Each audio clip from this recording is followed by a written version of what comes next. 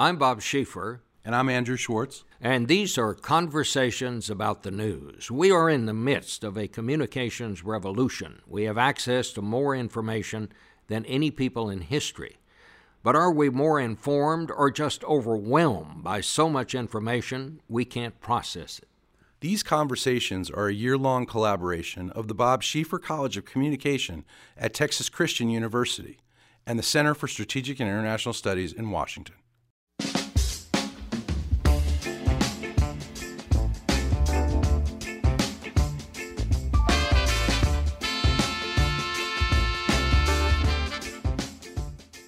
Today we have with us Chris Cillizza, the Washington Post reporter, blogger, and social media connoisseur. He's known for his clever and insightful commentary. He was named one of Washingtonian's top journalists in 2009, where he was described as the model of what the next generation of Washington reporter will look like. He started his career with the Cook Political Report. After that, Roll Call. After joining the Washington Post, he was the first White House correspondent of a major news source to do online work. He also launched the widely popular weblog The Fix, which focuses on American electoral politics.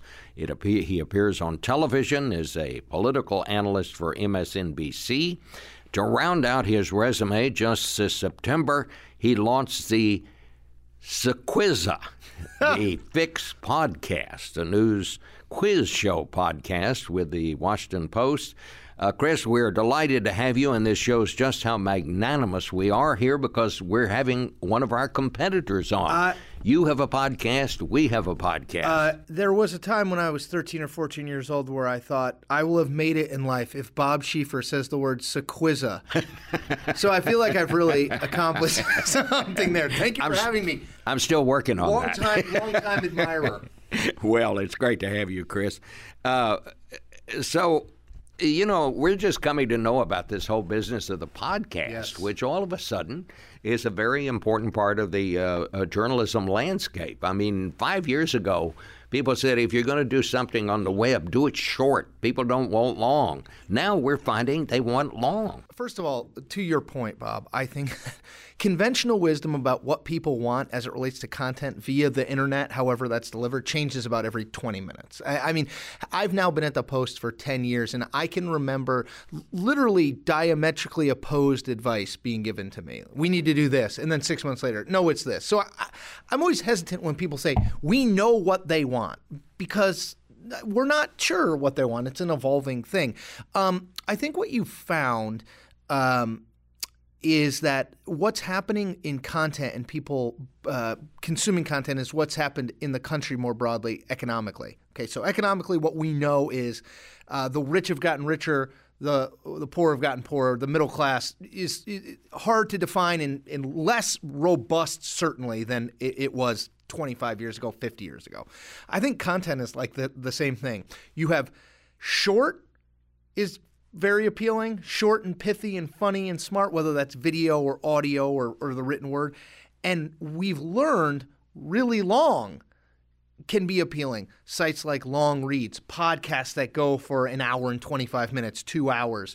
The danger zone, I think, for content now is that middle space. For print journalism, it's 25-inch stories that are about 800 words, 800 to 1,000.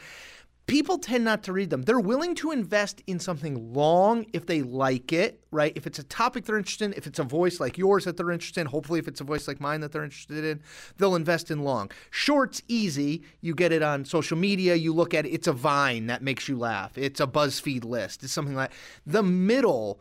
Bob Schieffer and Chris Cillizza sat down today. The topics discussed were there's so much less interest in that. And I think that's where we've spent a lot of time journalistically over the years, is that middle ground. And that middle ground, I feel like, is eroding out, and we need to change for that reason. You know, it reminds me so much of what Leslie Moonves, who is the chairman of the CBS Corporation, people were talking about, you know, how do we do stuff for the web and so forth. And He once said, look, if it's not good on the big screen, it's not good on the little stream. And what he said was, it is just what you're talking about. It is about content. If it's good, people are going to read it. They're going to listen to it. If it's not good, they're going to turn the page. It's exactly it. People always say to me, like, what's the secret to succeeding on the internet? And it's like, it's the same secret that was the key to your career and the key to anyone's career who succeeds in the content business. You make the content better than the content being offered by your rivals. Like, it's not... It's in many ways, so much has changed in journalism, but really nothing at the core of it has changed, which is it has to be better reporting, better analysis, and then the thing that has changed is you have to make sure that you are delivering it to people in a much more proactive way. It used to be a passive way in which people consume news. You either watched it at night or you got your local paper that morning and read it. Now people are actively seeking news out from a million different sources. So you have to go out and push it to them. But good doesn't change. That's why I like journalism. It's largely a meritocracy. If you're good at it and you produce good and interesting things, you tend to do well. News is what is relevant to people's lives. That's my rule. Right. And if they don't know it's relevant, the journalist's role is to tell them why it's relevant. Right. It seems to me that all of what we do comes down to that. And I think we need to get out of something that we still do some of, not as much, the dutiful reporting, like, well, I guess I'll do this 20 and so. Don't do it. Because if you feel it's dutiful, then the user, reader, viewer, watcher will feel it's dutiful. If you can't find an angle to make it revealing, interesting, relevant to someone's life, then don't do it. Doesn't mean it doesn't exist, but if you can't do it, then you should take a pass on it. I want to talk about your blog. The Sure. Fix, it's not just popular, it's wildly popular. You're receiving, and I want to hear these numbers from you. Sure. How many hits, unique visitors? How do you measure how many people see this Well, thing? I measure it in a lot of ways when it's going well and less ways when it's not going well.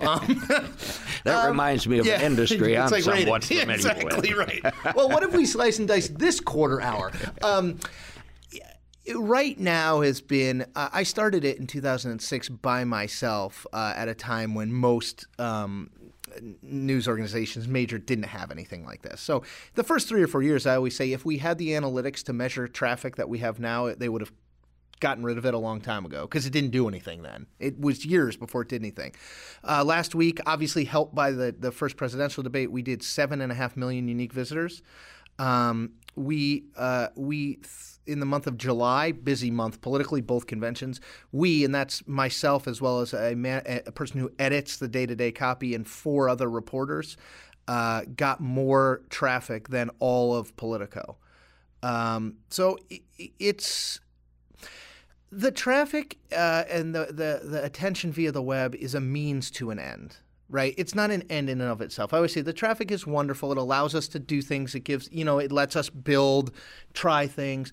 But in the end, traffic is just traffic. If you can't, the reason that we are getting it, I hope, is because we are doing interesting, fresh angles in the news cycle on things. So the traffic is a byproduct of that, and traffic means it's not an end in and of itself. You have to figure out, okay, well, we got this traffic now. Can we experiment? What can we do with it? Because I think too much of journalism right now is focused on just the raw number. To me, the engagement is more important. How long are people staying on the Fix? Well, explain that to me. What is a unique visitor?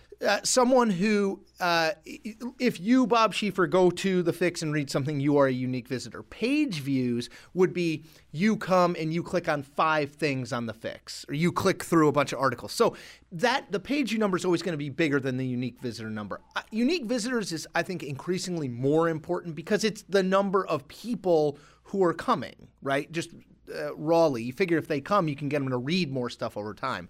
I actually think the most important metric that we don't focus enough on is time on site. This is the same. I mean, this is like the number of people who watch 18 minutes of the evening news versus the number of people who watch 1 minute. I would argue that the 18 minutes is much more important in the environment we live in now, which is I'm not sure you need vast, broad support. Look, there's 320 million people in this country. The fact that 7.5 million read a piece of my content, it's wonderful, but it's a drop in the bucket. There's still a lot of people who don't have any clue about what we do. But you can take that 7.5 million people and say, over time, hey, what if would you want this podcast? Would you want, if Chris did a web show, would you be interested in paying $1.99 to stream that? In terms of a business model, depth of commitment, I think, is much more important than breadth of commitment at this point. So, the metrics shift so much of what's important that I think it's hard. The big numbers are easy to be attracted to. Let's bring in Andrew Schwartz of CSIS, who is a connoisseur of the web and digital traffic. Thank you, Bob. And Chris, thanks for being here. As you mentioned, you have some terrific reporters on your staff at The Fix. One of them, we have to give a shout out to Amber Phillips, who is an alumni of the Schieffer School of Journalism. Yes, sir. She's done fantastic work. She writes the newsletter, The 5-Minute Fix. And just a quick brag on Amber. We started that with 25,000 subscribers off of our various lists, and then last year she's built it to 80,000 subscribers. And I would love to tell you I have anything to do with it. I don't. That is her and a woman named Terry Rupar, who's our digital editor for National, who handle all that, and they do a great job. Again, the theory being, give people the news that you want them to use where they want it. Some people, newsletters, you want to talk about podcasts and newsletters are the two hottest things in journalism right now, which is fascinating to me because newsletters, it's everything that's old is new again. 10 years ago, newsletters were a big deal, and now they're sort of coming back into vogue. Well, the late David Carr of The Times said it's so old it's new, and it works because busy people like to get curated content that's sent to their inbox that they can absolutely use. And this is what Bob was talking about, the sort of everything, the content matters, and there's nothing new under the sun here. Why did you succeed, Bob? Why did any journalist succeed? People trusted you to guide them through the noise, right? There's so much, there's more now, but there's always been a lot, so much noise, so much just out there. And they don't do it like me or you did full time every day, right? They have 15 minutes, 20 minutes, 5 minutes, and they need to be able to go to people who they know they will get it straightforward, honest, with analysis in it. Nothing has changed there. That's the same thing as always. When we first at CBS News began to understand what our new role was in this new journalistic landscape was on 9/11, when we had to correct mistakes that other people were making. And as you know, Chris, in journalism, traditionally, if your organization makes a mistake, you correct it. If somebody else does, you ignore it. Yep. But we found out on 9/11 that if we didn't correct some of this stuff that was getting out there, another plane headed to the Sears Tower in Chicago, if we didn't correct that immediately, we ran the risk of setting off pandemonium and just mass hysteria. Our job now, I think, more and more, we talk about fact-checking in these debates, our job more and more is just fact-checking news in general. Yeah, and I think both the big brands like the CBSs of the world and the smaller brands like the Fixes of the world, your brand is both more important now than ever because there are so many options that you need to be able to distinguish yourself as a trusted source, and all brands are more tenuous than ever because of the 24-hour news cycle and the way in which things work. I always say to my wife, this is my job today. If I tweet something really stupid, which I'm not planning to do, but that could be it for me. You have to If you tweet something really stupid, it could also propel you to the presidency of the United States.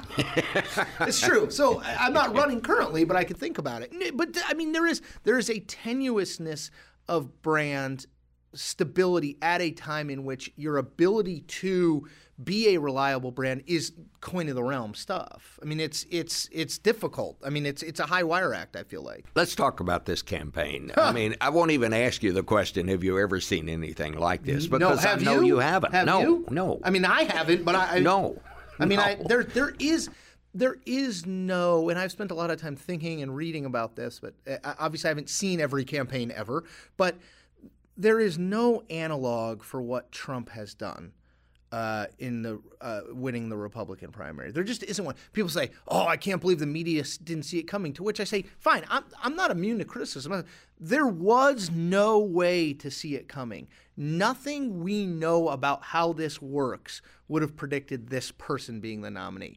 Now, that means we have to analyze how this works, which is a very fair conversation now. But this idea that everybody saw Donald Trump coming a year afterward. No one saw him coming because there was no way to see him coming. It was he is sui generis in that way. I mean, he literally birthed himself against all rules that we know about. So how do you think he did it? Uniqueness of his celebrity, which is vast. I think he is more famous today than he was a year ago, but a year ago he was very famous. He could go to most places in the world and be recognized. And celebrity, we know now, it is sort of cachet for many people. It almost doesn't matter why you're famous. It's just that you're famous. I think in the early going, the people who went to his rallies, it was more just curiosity. He hadn't outlined anything he believed. So it's with the possible exception of the wall and immigration. But by and large, most of these people who are showing up to these rallies had no clue who he was, other than this is a guy I've seen on TV and I like seeing people on TV. I'm sure you walk through an airport, you get stopped 1 billion times because people recognize you. He had that. Then he had the piece we didn't account for as much, which is this huge social media following, by which he could politicians have been trying to end run the mainstream media forever. They just have more tools to do it now. Obama really pioneered in that regard, much to my chagrin, but pioneered in end running what they would call the media filter, what I would call like the fourth estate. Trump is able to do that even more directly with his Twitter feed, drive news stories, drive narratives, fact-check the fact-checking, create an entire separate reality that his supporters believed always existed, and he was sort of at the top of. I mean, it's remarkable. His message, that populist message, these people are doing things not only that screw you, but they're doing those things on purpose to feather their own nest is very powerful. I always say you have to separate with him that powerful message and the messenger, who's obviously, this is not breaking news, deeply flawed to carry that message. Well, Chris, you talk about brand, and of course Trump has a unique brand. You talk about brand when it comes to the Washington Post, when it comes to sub-brands within the Washington Post, like The Fix, like PowerPost 202.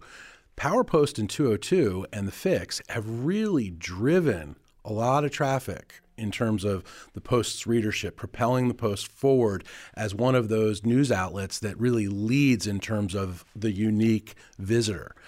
You created The Fix, and I read something really interesting about The Fix the other day that one of your reporters, Philip Bump, wrote. Love him, by the way. He's terrific. Really wonderful. I think the future of journalism. And an analyst of polls. Can build things, used to work for Adobe, can build charts, maps. He built this amazing thing that pulls in all the latest polls and updates an electoral map. I mean, like it's in real time. Things that I just don't understand. I mean, I'm 40. I don't feel like I'm like, oh, this internet thing, but like he can do things that I just they amaze me. He created a word that I saw the other day called nowish. We know nowish what the polls say because he's really in that moment so quickly.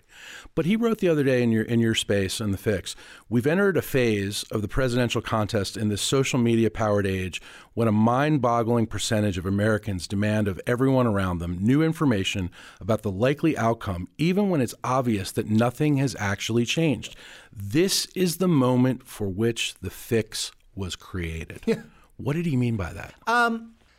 When we started The Fix, this was pre-Twitter, this was pre-Vine, pre-Tumblr, this was pre-many of the things that now govern politics. I mean, I still remember in the 2008 campaign, I was in Denver at the Democratic convention, and someone was like, you should try this Twitter thing. It might be fun. We were just looking for alternate ways to tell stories because the speeches were happening at night, and obviously we had Dan Balls and some of our known big-name reporters writing the like, Barack Obama accepted the Democratic nomination, the sort of big lead-all in our jargon, in our business stories.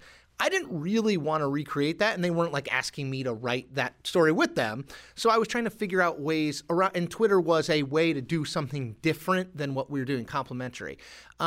Technology has moved and people's consumption habits have moved that things like The Fix, lucky for us, have become so central in that it used to be that you would the debate would happen. The story in the next day's paper would be Tim Kaine and Mike Pence debated, and they parried the attack, whatever, the language there. And then the following day, we would do a big takeout analysis piece, like who helped one another, who hurt one another, right? What's happened now, and I've noticed this over the last 5 years or so, picking up rapidly, and I'll give you an anecdote from this week that'll inform it. People want their news and their analysis simultaneously now. There's no break. In some ways, they get their news, many of them, not everybody though. I mean, look, this is my target audience, but not the target audience of the world. They get their news from Twitter. They watch the debate. They look on Twitter. When it ends, they want someone to tell them, like, I thought this was good and I thought this was bad. So I write something after every debate, winners and losers, who did well, who did poorly. And I try, hopefully, to try to make it somewhat fun, because in a debate of two people, if you just do one winner and one loser, it's not terribly interesting. That piece, for the last 2 years on big events, has consistently outperformed the lead-all news piece, saying these two people debated and this is what happened. Now, that piece has no background in it. It basically says, I watched the vice presidential debate with a URL to our main story, linking to our main story. Here's who I thought did well and poorly. That's it. I mean, but people want that. People want instant analysis. Now, I try not to make it, I think people equate instant analysis with garbage. I like to think we're offering something more than that, which is why it's sustained for a decade and why it's done well. But I think that changed from news, and then I'll wait a day, and then, okay, I'm ready for my analysis now. Like, I'll have to have a palate cleanser, then my analysis. I can tell you from web trends and traffic, there's no time in between those two. In fact, I think people oftentimes, a news event ends and they immediately want the analysis. They don't even necessarily want to read about that which they just watched. Well, I think that goes to the success of what I call the validation channels on cable. This is a dangerous part of what I'm talking about. Where people are not often looking for news. They're looking for validation of their own preconceived notion. Absolutely. And they find it. And people used to talk to me about, is the media biased, as they do to you. Well, of course. We all know about that, and that's, the oldest charge and all of that. But my response now is, look, you can find the news served up any way you like it. It's like going into a restaurant and saying, do I want scrambled eggs or I want them over easy? That's right. You can find somebody that'll do it just the way you want it, and people tend to like that. Which is a challenge for someone like me. For someone like me. For all of us. Yeah. Because increasingly, and it's not just the media gets blamed for this a little bit, but the truth of the matter is, if you look over the last 10 or 15 years, there is a self-sort happening in the country. People are moving, staying put, based on socioeconomics, based on whatever. But the point is you tend to now live, work, entertain with and around people who agree with you. Now, add on top of that, to your point, Bob, siloing of the media, which is you can never leave the careful comforts that you are always right in your opinion, right? Because we've got a feed for that. You never need to be confronted with a person that you respect and think is smart who disagrees with you. I always say that the last 10 to 15 years for me is the death of the phrase, reasonable people can disagree. That is not the case, unfortunately, as it relates to politics. That's the only world I know well enough. Or disagree without being disagreeable. That's another one. Unfortunately at this point, because of that siloing of the media, because of the self-sort, because this idea you never run into anyone who disagrees with you, people who do disagree with you are cast as, at best, dumb. That's the best possible read, and at worst, maliciously intended, purposefully misunderstanding or misreading situations for their own partisan benefit, which is a depressing conversation about the state of our democracy. Well, let me tell you, it's not just the siloing of information like that. It's the siloing of our society. Yeah. And, I mean, one of the things I always loved about living in Washington, when we first came here, I basically always covered politics, whatever the beat I was on, and we would have Republicans over and Democrats over for dinner. They would all know one another. Their wives knew one another. Their kids all went to school together. And, you would have these great discussions where somebody would be on one side and somebody would be on the other. I don't know if you've noticed this or not, Chris, but now they don't like to come to the same parties. Nope. They don't want the folks back home to think that they're consorting with the enemy.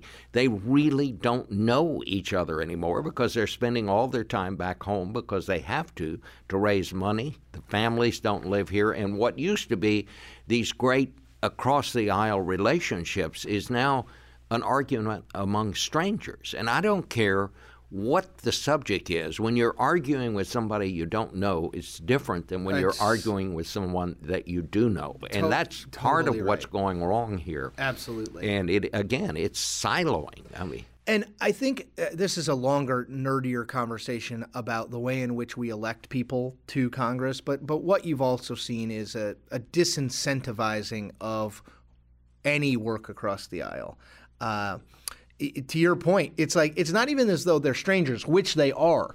But if they wanted to get to know one another, if a Republican member of Congress from Oklahoma went to dinner with Nancy Pelosi, maybe they have common cause on an issue that's really not partisan, whatever it is, funding for medical research. That would be an issue. That person would have to be aware of not being photographed with Nancy Pelosi or a story not being written and again, it could be their child experienced a difficult thing and she has it has nothing to do with anything like that. So we're disincentivizing it. What we are incentivizing is running to your extreme right or your extreme left because of the way we draw the lines in this country. The congressional lines in this country are drawn to elect people that occupy the very tips of the two parties. You have no incentive when that is the case to do anything other than play to the people who are on those ends. And people always say, why can't they get anything done? They don't get anything done because the people who elect them don't want them to get anything done. Don't you think that's reflected in the political dialogue we're having in these debates that we're having? I mean, what is the one thing that's missing from all the two debates that we've seen so far? One with the presidential candidates and the number twos. It basically is you don't hear anybody talk about reaching across the aisle. Civility. You don't hear anybody talking about, look, I can't do this by myself. We've got to find a coalition. And how do you break this gridlock in Washington? There is absolutely zero discussion of that, and I predict there will be zero discussion as we go on through to the next. And look at Barack Obama elected in a landmark way, whether you liked him or didn't like him, elected with states like Indiana, North Carolina, states that no president had carried, no Democratic president since Lyndon Johnson. I always say from Lyndon Johnson to Barack Obama is a pretty big Democratic Party, right?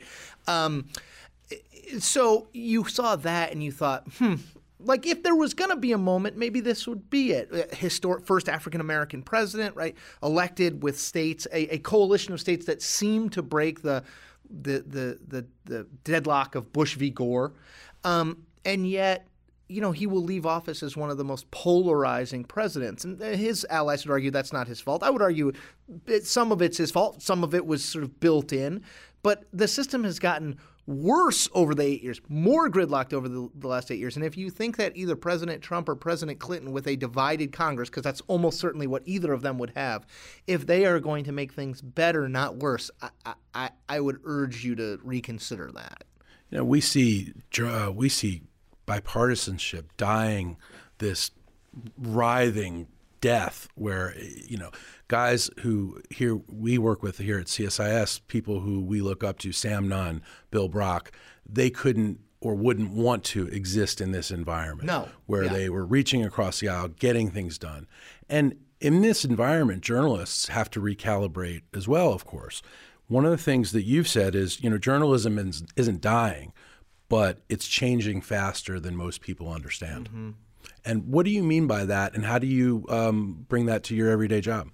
Well, so this isn't my theory, but a guy named Eric Rydholm, who's the executive producer of Pardon the Interruption, Tony Kornheiser and Mike Wilbon show on ESPN, is a really smart, thoughtful guy about news and how it works. And he long ago, years and years ago, told me that basically you can separate news into three buckets: what, so what, now what.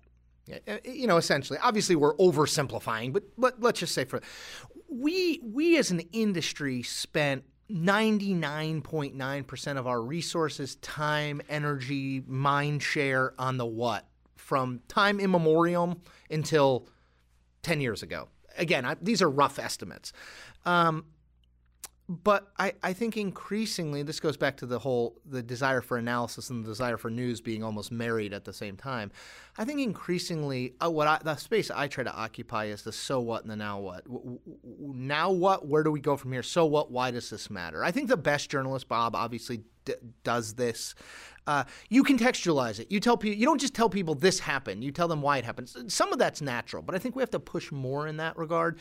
I think some people, including within the Post, aren't thrilled at my conception of news. The thing that I would say about it is, I don't ever want the what to go away. You need the what. The what that's like me being an arm and being like, I don't really need my spine. I'll just go with the arm, right? Of course, you need the backbone. Without the what, so what, and now what, it's not a thing. We need that news gathering. My argument is we need a more equitable sharing of resource in terms of how much do we devote to each of these things? How much time and resource do we devote to finding the what out? How much do we devote to the so what and the now what? It was 99-1. I think it's probably 70-30 now on the what side. I think it should be about 50-50. I don't know that will come anytime soon, though we're clearly moving in that direction. The argument I always make is like we want to reflect what readers, listeners, users are telling us that they want, which is they want their news and their analysis served up. So if we can get together, if we can offer that in a way that is consistent with our Washington Post brand, with what I try to do personally, that's the important thing. I mean, the danger there, of course, is what Bob is talking about, which is like you serve up news and analysis, and the analysis is essentially, well, Democrats are always bad or Republicans are always bad. You have to stay away from that, but I just mean in terms of timing and in terms of the way we conceptualize stories and how we're going to cover them. I think that is rapidly changing. And you have to, let me, just one thought occurred to me. Do you have to label the commentary part, the analysis part, as commentary and analysis? I mean, if you're writing a news story, do you print the facts in standard type and then italicize the commentary? Look, I worry less about that online, but the newspaper still struggles with like how do you label things. What I would say is I think our industry, and me included, suffered for a very long time under the idea that tone and voice equaled bias, and they don't. I mean, I write with a significant amount of tone and voice, but I don't. Many people on Twitter would disagree with this, but I don't think that I am biased in one way or the other. But bias to me is I watch a television ad and it's for Donald Trump and I say, well, Republicans are terrible, so that's a bad ad. Tone and voice is I've watched 10,000 ads in my time doing this job, and that one, whatever it looks like, it was on Wayne's World. You can see the boom mic, the audio is bad, there's 50 messages. We didn't used to say, this ad looks like it was made in my parents' basement. We say, Donald Trump ran an ad today. But I think people are fine and want you to say, I think that this ad is poorly done. Here's why. I'm a big believer in radical transparency as it relates to my journalism. Remember, Gary Hart didn't work out so well for him, but Gary Hart, follow me around with the whole Donna Rice thing. I always say to people, you can absolutely, the person who hates me the most, whoever that is, as long as you don't like try to physically harm me, you can sit next to me at my desk. You can come with me when I go do things like this. Like, you will be bored. It is not, we are not in some sort of strategic cabal plotting ways and like, I'm just trying to get it right most of the time. That's all. And does that mean you always get it right? No, of course, because we're human. But the great thing about the web is when you get it wrong, my belief is I'm okay if I don't want to screw something up every day, but I'm okay if we occasionally screw something up. As long as we then say, as soon as we possibly can, we screwed this up. Here's why we screwed up. I said in May, just as one quick story, May 2015, I wrote a blog post called Why You Don't Need to Take Donald Trump Seriously in one very simple chart. The chart showed a CNN poll of likely Republican voters. Donald Trump's favorability was 32-65. So 32 favorable, 65 unfavorable. My conclusion was when you are 100% known as a candidate and 2/3 of the people you need to vote for you already don't like you, that's an unsolvable problem because it had always been an unsolvable problem. Okay, fast forward to August. I write a piece titled, Boy, Was I Wrong About Donald Trump, in which I make the point, look, to go back to the beginning of what we're talking about politics, everything that I know and that anyone who does this for a living knows suggested this guy for lots of reasons, but mostly because most of the people he needed to vote for him didn't like him, would lose and in fact would go nowhere. That's what this piece was based on. Here's why I was wrong. I owe him an apology. And I actually think that you benefit from that rather than pretending like, no, I knew that Donald Trump was going to win all along when you can just Google it right up and you can find Chris Cillizza, May 2015, why Donald Trump won't win. It's interesting. The environment you're describing is so different than the normal environment where newspaper reporters would be thinking mostly about where is my story going to land in the print edition. We still have people who do that, and it drives me bananas. And no one cares. So the average user does not care. Good content is good content. I mean, I understand that we've built this thing up about the front page, but I think that I've done fine for myself. The last time I was on the front page of the Washington Post was I can't even remember. I think my guess it was an election preview that I got to do with Dan Balls and David Broder before he passed away in 2008. I was part of that, which was amazing. But my point is that's not the be-all, end-all anymore. I'm happy when people who work for me do that, but that should not be our goal. Our goal should be write interesting, informative, in-the-moment content that speaks to people who are looking for analysis or news, right? If that makes it on the front page or the front page of Yahoo or Matt Drudge, great. But we can only control what we can control. And so you're trying to get your staff and in your view of how you're approaching the news, you're trying to become, instead of worrying about where the item's going to land, you're trying to make it the best it can be through involvement in headlines, involvement in enriched media, multimedia experiences. That's a big departure. Yeah, I always say, and this will seem trite to some people, but I always say we should spend, before you write, especially for the younger people who work with me, before you write, think of the tweet. Now, you will say like, oh, it's the worst of journalism. Let me explain. I don't mean think of the most salacious thing that you can say to get people to click on it. What I mean is Twitter, whether intentionally or unintentionally, in limiting things to 140 characters, forces the mind to really hone in. You don't have 10 paragraphs. You don't have 5 minutes of live TV to go through. You got to figure out the one thing that you think is the most important or interesting or shareable, right? So think of that, and let's put that somewhere near the top of whatever you're writing. I think we oftentimes freight it down with all this B matter. Howard Dean, the former Vermont governor who ran for, no one cares.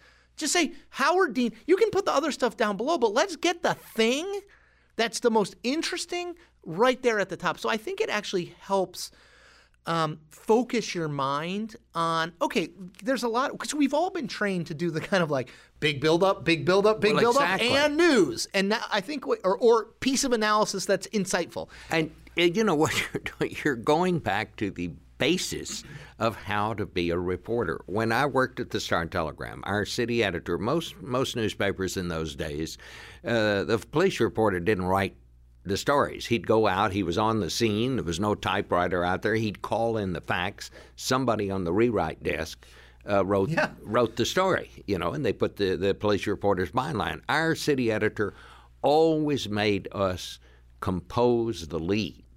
He said, I want my reporters to know what the lead is when they call in here. And so the first thing you do when you get out of the car at a car wreck is you're saying to yourself, what's the lead here? You're not saying, hey, it's a car wreck. Car accidents happen frequently on American roadways. That's fine. But he was teaching us to think like a reporter. That's right. And I remember once at CBS, we had a young reporter that came back from some story, and somebody said, what happened?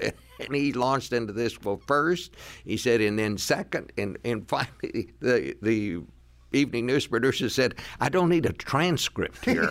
What I need is for you to tell me what's important. And that's what you're saying with the tweet. What's the lead here? And this is what we're talking about, trusted guides through the noise. What's important? Tell me what matters. Tell me what...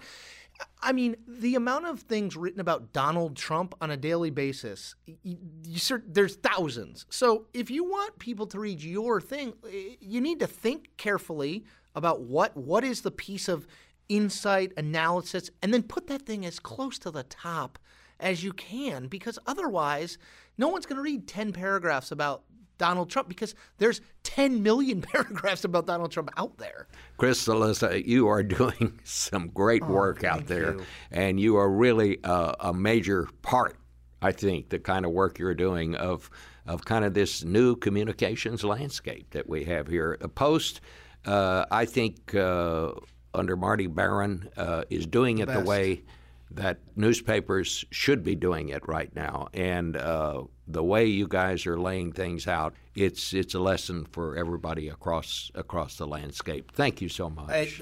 As you know, I think you are a titan in this industry. Well, I don't know about that. I appreciate getting the chance to sit and talk with you. Thank you both. For Andrew Schwartz, this is Bob Schieffer. But wait, that's not all, Bob. It was a pleasure having the very groovy Chris Cillizza with us today. Of course, our listeners couldn't visualize Chris's grooviness, but I'll say this, the man had some funky blue glasses and was dressed in a splendidly elegant gray suit. We dig that sort of thing on our podcast. After all, Bob does wear purple socks every day. So thanks to Chris for bringing the funk. Speaking of funky, thanks to our friend Aaron Neville for providing our podcast with the best music around. His new record, Apache. It's going to win a Grammy. I just know it.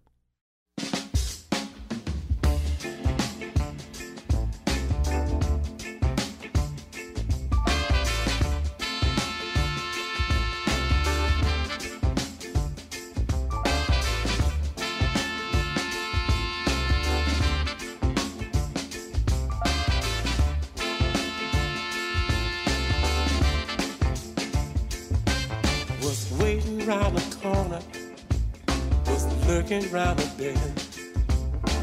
Is it the beginning of the end? Should I turn around or keep straight ahead and get up, see what's outside, or just stay in bed? We never know where life will take us. Is it waiting just to break us? When we go on faith alone, sometimes it's hard to believe. Gotta keep holding on. I gotta keep holding on. We can't be weak, we must be strong, and believe we can't go wrong. What you get must be deserved. Sometimes life throws a curve. Rolling with the punches, follow all your hunches. We must go the extra mile and always muster up a smile. And never know where life will take us. Is it waiting just to break us? When we go over faith alone, sometimes it's hard to believe what's going on. What's going on?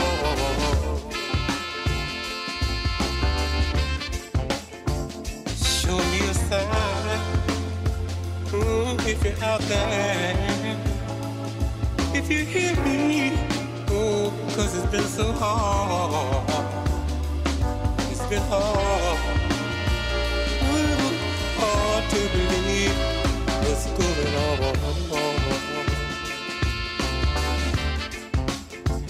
What's going on?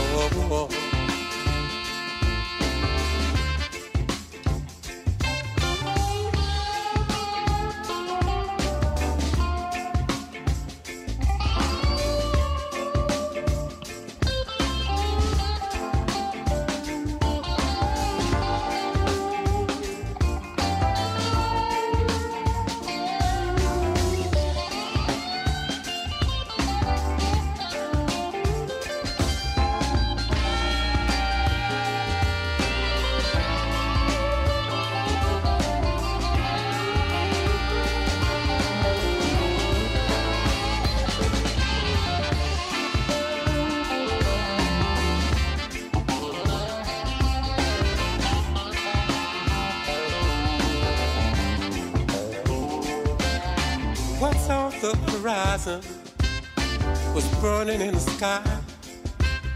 You never know what's coming. It's turning on a dime. Oh, the world will keep on running. It's spinning all the time.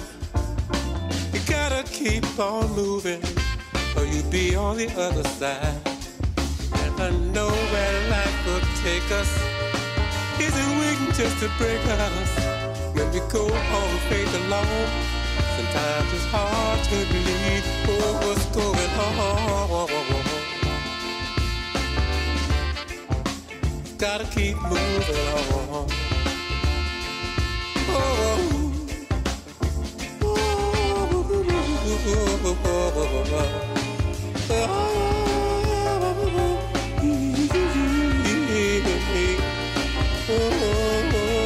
Gotta keep moving on. Gotta keep moving on.